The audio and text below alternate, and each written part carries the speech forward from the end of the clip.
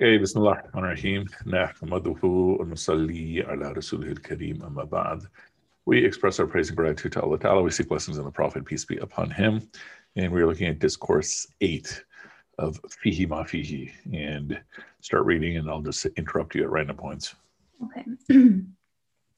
Someone asked what is more excellent than prayer.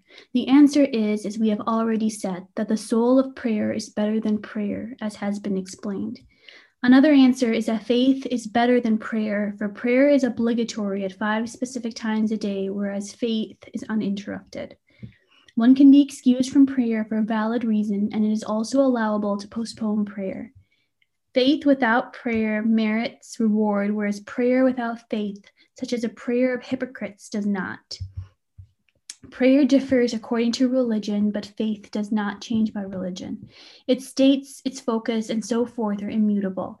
There are other differences too. One hears the word in accordance with the degree to which one has been attracted.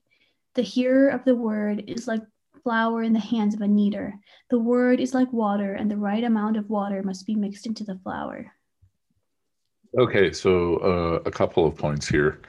And these are some themes that run throughout the text. And so we've touched on some of these themes already. But first is the idea that in terms of deen and spirituality, there is a hierarchy, right? And so, for example, the zakat, or let's put it like this, you giving someone charity to improve their lives is better than you giving them the same amount of money to make them go away, right? Same action exactly, two different intentions, and one's clearly a better action because the intention is better. Okay. And then by extension, there is a hierarchy in terms of actions themselves. And so if I make up my own devotion to Allah, that's not going to be as good as salah, because salah is a prescribed devotion. And so those are two things that have the same intentions, but they're different actions. And one has a higher value, the one that's prescribed, do it like this. Okay. But what about, what is better than salah? And so that is iman. Iman is better than salah, but the way he explains it is part of the interesting aspect. That salah is the form of expressing iman. Meaning salah is how to express iman in terms of action. Because it's hard to then articulate what is iman, where is iman. So sure, maybe we might say it's in your heart. Maybe we'd also say it's in your mind or something. And salah is the manifestation of it, which means iman is the root of salah, which therefore means that iman is by definition better than salah. Okay. And so salah can be something that's just mechanical and you still get full reward. Mm-hmm. You're doing it, you're going through the motions. But salah without iman runs the risk of being, how he says, the prayer of hypocrites. Faith without prayer merits reward, whereas prayer without faith, such as the prayer of hypocrites, does not. Mm-hmm. And that would be, for example, if I am going through all the steps so that you see me pray, that's almost worse than not praying. Okay. And people would be cautious against saying that's worse than not praying, because then someone else is going to say, well, my intention is not pure, so I better not pray. Mm-hmm. No, you should still pray. Mm-hmm. Right. And so then he makes a provocative point. He says prayer differs according to religion, but iman does not change as you go from religion to religion. And here we'd probably have to actually see the text. Is he referring to religion in the sense of Islam, Christianity, Judaism, Hinduism, Buddhism? He's probably not referring to that. Okay. He's probably referring to Hanafi, Maliki, Shafi'i. Okay. And someone who's not paying attention would say that the form, well, these is the same details, but the subtleties and the proofs are actually different in terms of, what is the proper prayer of the Maliki school, what is the proper prayer of a Hanafi and such. That's what I suspect, but Allah knows best. Okay. The reason why I think it's harder to argue that faith does not change by religion, it's because faith in Islam and faith in Buddhism are two fundamentally different things, you know. And but let's see. And then he says it states its focus and so forth are immutable. There are other differences too.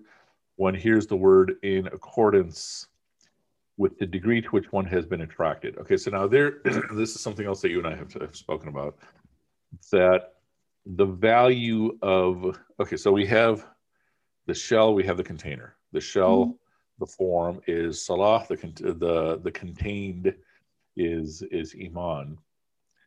But the value of it, it comes down to how much value I give it. Now, what do I mean by this? You have someone who is making their daily prayers, and let's say they get an A grade by Allah Ta'ala for all their prayers. But now let's talk about people with different intentions. There's one person who's doing it because it's fard, okay, pass, high pass. And then there's someone doing it because they can't not. Okay. Meaning they just feel compelled, fard or not, they have to pray. Which one do you think is better? The person who says they just have to pray, is it just like they're just drawn to prayer? Is that? Yes. Yeah. I guess the person who feels drawn is better. Yeah, that's sort of the point we're making here. And the bigger point being that, I mean, inshallah, they're both good. So it's not like either or. But the idea being that the person who's drawn to prayer, actually, they're drawn to Allah. And so this is the way for them to get as close to Allah as they can. Right? But the first person who's doing it just because it's mandatory, they're not going to be withheld of any of their benefit. Their benefit in the akhirah and the benefit of the dunya. But the other person, the second person who's just drawn to it, they're drawn to Allah. And so whatever way they can get closer to Allah, that's what they take. Okay. That is a level to aspire to. Okay. In concept, it's cool concept, but in putting it into practice is a little bit different. Yeah. Because that second person is drawn, that's akin to what we talk about when you have love for a beloved. That if you love a beloved, then you just want to spend time with them. And you wish you could sneak out of work, sneak out of class to spend time with them. So this would be the person who's sneaking out of class to have 2 minutes with Allah Ta'ala. Right? They're sneaking out of work, or they're like, they're hanging out with a bunch of friends. Hold on a second. And then whereas one person gets on the phone to talk to their beloved, and almost get like a recharge, this person is like, all right, 5 minutes, I've got to go pray and be with Allah. And so that's basically what we're being told, that the value of it is how much do you want it. Okay. All right, let's continue. My eye looks at another. What am I to do? Make your complaint of yourself, for you are the light of my eye. Okay. And why don't you read the prose part too? My eye looks at another means that it searches for a focus of satisfaction other than you. What am I to do? You are the light means that you are with yourself.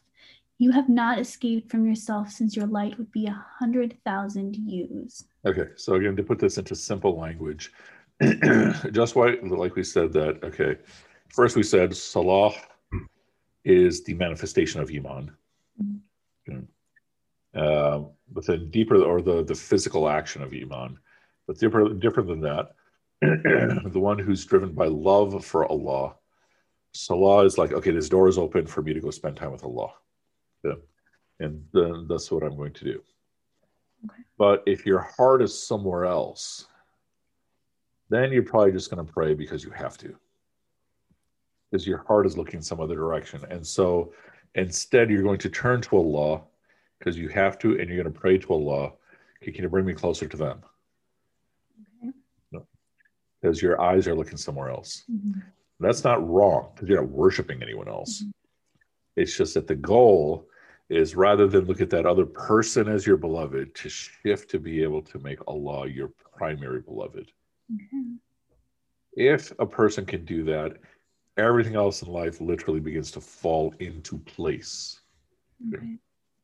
So long as you have a different beloved, you're still going to have struggles and joys and everything, but sometimes you're going to have a push-pull in terms of motivation to do things and such. Okay. So if my eye is looking at someone else, the complaint is against yourself. Mm-hmm. And so again, the lifelong goal is to make Allah your aspired beloved. Mm-hmm. Yeah. And again, that's ultra easy in concept, Yeah. but that's what to work towards. All right, let's continue. There once was a man as puny, weak, and contemptible as a wretched little bird. Even the ill-favored looked upon him with contempt and thanked God they were not so ugly, though before seeing him they had complained of their own ill-favored faces. If this were not enough, he was also rough-spoken and an enormous braggart. A member of the king's court, he constantly vexed the vizier, who exercised forbearance, until one day he lost his temper and shouted, "O men of court, we picked this nobody from the gutter and educated him. Thanks to our own wealth and bounty and that of our ancestors, he became a somebody. Now he has come to the point of speaking thus to me." Okay, so before jumping in further, so just picture it. This is a guy who he stakes in every single aspect. You know, he's difficult to look at. Like literally insane. Even the ill-favored looked upon him with contempt, and they were thankful that they're not as ugly as this guy. Okay, so this guy is the lowest of the low. But then on top of that, he's the most arrogant of the arrogant. So think of every quality you can think of. This person is all the bad versions of everything. Yeah. And then on top of that, there were people who put an effort to civilize this person, and he's just abrasive. So, all right, continue. The fellow stood up to the vizier and said, "Men of court, grandees of the realm, what he says is true. I was elevated by his favor and nourished from the crumbs of his and his ancestors' tables. Therefore, I am as wretched and contemptible as you see me now. Had I been brought up by someone else, my standing and worth might have been more than they are now. He raised me from the dust, and for that reason I say, would to God I were dust. Had someone else raised me from the dust, I would not have been such a laughing stock."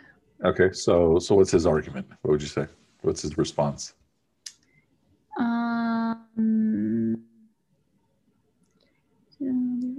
So like the vizier is saying, everyone look at this guy. I put my all into this person, and look at what he's like. I guess he's saying that the support of the vizier is nothing.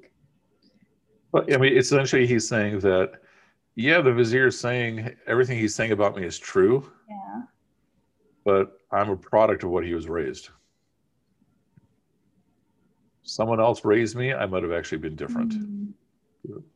So this is the question of, you got the student and the teacher, or the parent and the child. Mm-hmm. And to some degree, the child is the product of the parent. The child mm-hmm. reflects the parent.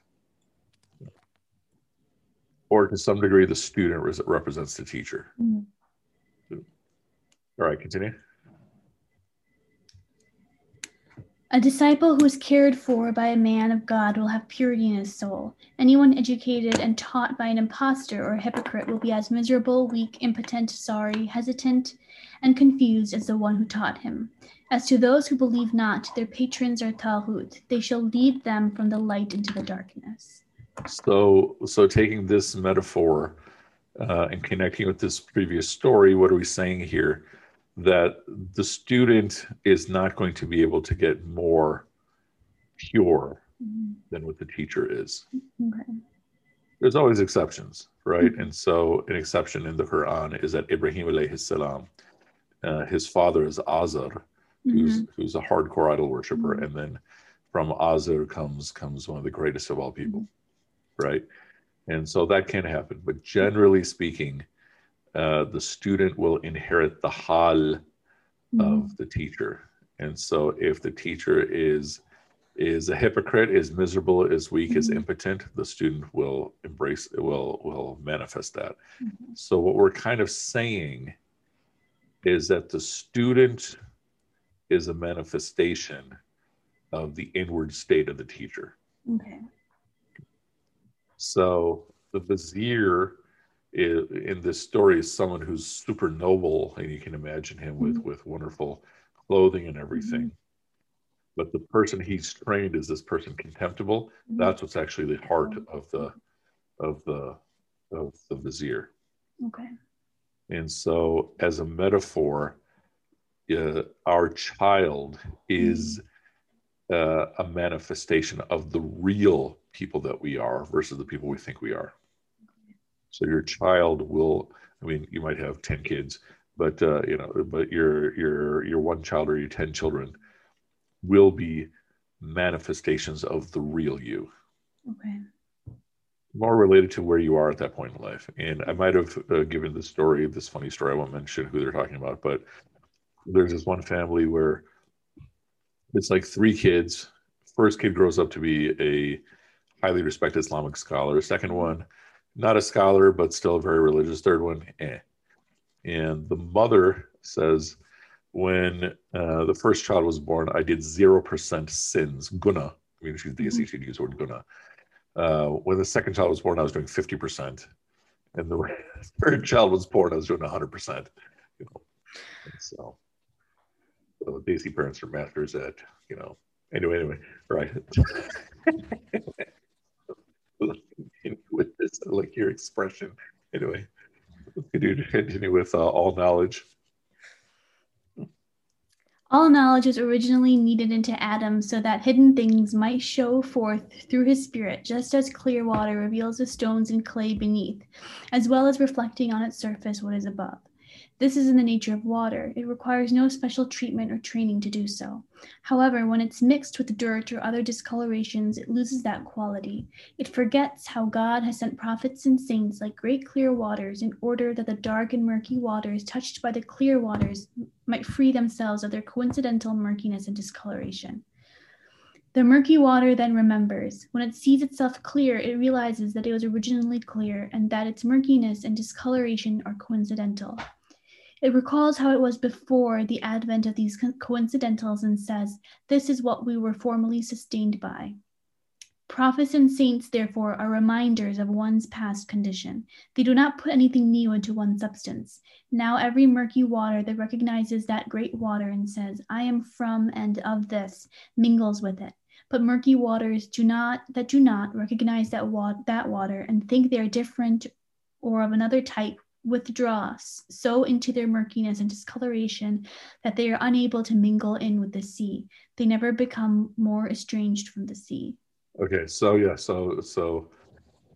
again, to try to put this into simple language. So all knowledge was originally kneaded into Adam, so the hidden things might show forth through his spirit, just as clear water reveals the stones and clays beneath, as well as reflecting on its surface what is above. So from a spiritual perspective, from a physical perspective, Adam alayhi salam is the first person, the first man, right? From a spiritual perspective, he contains everything in him of creation. Okay. And so all the children represent him, a piece of him. And so here then we get into this metaphor or the nature of water.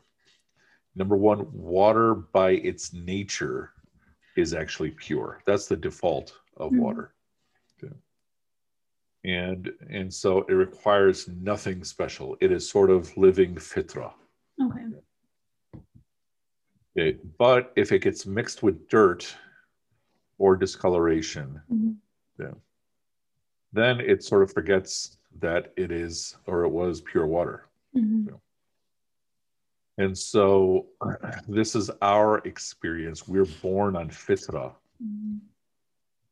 But as you're being raised, you begin to forget your fitra. And then you begin to think your natural state is whatever it is you are. Okay, which includes, whatever wrong things a person might be doing or wrong cravings and such. Okay.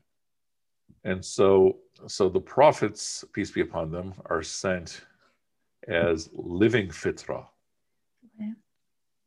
To help remind people this is what you are or used to be, this is what you can be. In the case of the Prophet Muhammad, peace be upon him, was at multiple levels. One, he's completely pure. On top of that, he's calling people back to their original religion, which was the religion of Ibrahim alayhi salam, right, who originally built the Kaaba. And so it's multiple levels of calling people back to their innate purity. And then let's see what else. And so some people, here the analogy is the murky water then remembers, and when it sees itself clear, it remembers that it was originally clear. And so how do you remember this? Because you derive pleasure in being upright. Okay. There is a clean feeling of being upright, and there's a filthy feeling of being whatever the opposite is of upright, of being corrupt. When you're deep into corruption, you don't think about it. But when you get a taste of being upright, you remember how good that feels. Yeah. And some people will then pursue it, others will not. And so everyone will recognize it at some point, but not everyone will embrace it. So some people, when they get a taste of being upright, they'll even turn further away. Okay. All right, and so that's this poem. Those who recognize their common bond are bound together. So those who recognize being upright and appreciate it and pursue it, then they're going to develop kindred spirits and other people who are the same. Those who recognize their common bond but deny it will find pleasure in splitting and separation and exclusiveness and all that stuff, by causing destruction. And one of the essences of destruction is separation of everybody. Okay. All right, much more do we have? Yeah, let's finish this discourse, inshallah. Hence it is said, now hath an apostle come unto you of yourselves. That is to say, the great water is of the same type as the small water. They share the same soul and the same substance. When the small one does not recognize the great as being of the same soul, the non-recognition stems not from the water itself, but from its evil adherent, which casts its reflection over the water, so that the water does not know whether its flight from the great water and the sea comes from itself or from the reflection of its evil adherent. So closely are the two mixed together. In a like manner, humble clay does not know whether its inclination to mud comes from its own self or from some other cause that has been admixed to its nature.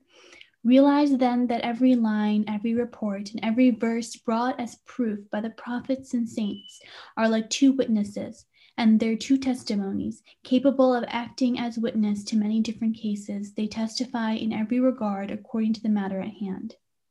For instance, the same two persons may be witnesses to the disposition of a house, the sale of a shop, and to a marriage. In whichever case they are present, they confine their testimony to the case at hand. The form of the witnessing is always the same, but the substance is different.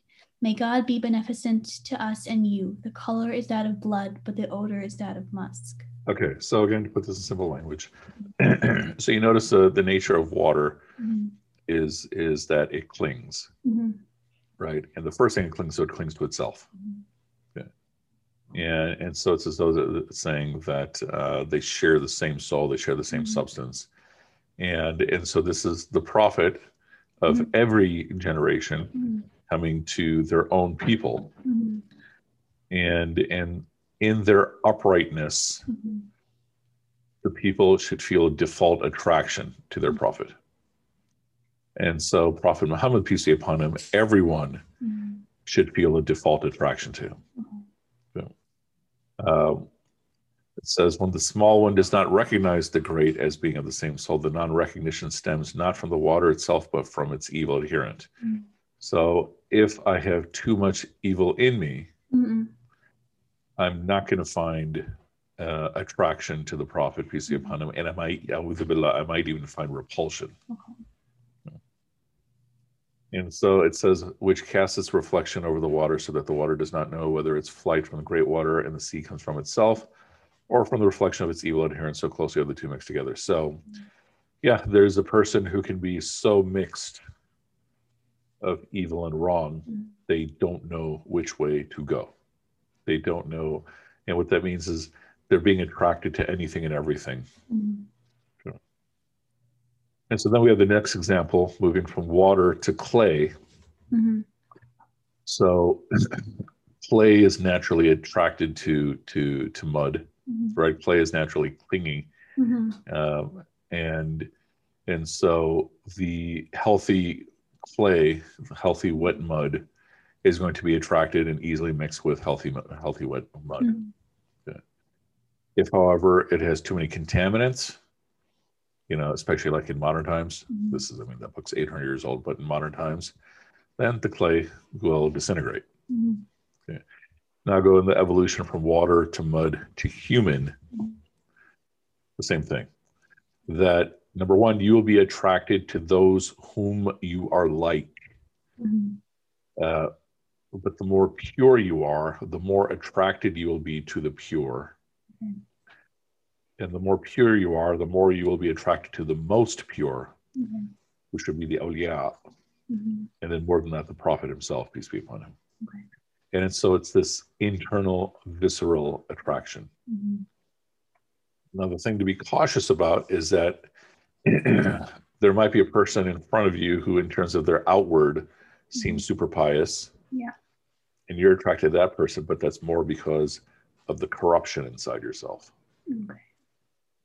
And so that's the risk that we have. And so when we're talking about two witnesses, here the idea is you must look at with both of your eyes. Your inner eye and your external eye. So the Dajjal only has the external eye. And you want to use both, which is sort of, you find spiritual attraction in terms of what this person is saying or doing, but your other eye is keeping you on guard to make sure you're not going the wrong direction. Okay, makes sense? Yeah, makes sense. Okay, cool. Okay, let's stop here. And then next time we'll do discourse number 9, inshallah. Good, inshallah. Right, any other questions or thoughts about any of this? Not about this, but I did have a question. Stop the recording. سبحانك اللهم وبحمدك نشهد أن لا إله إلا أنت نستغفرك ونتوب إليك.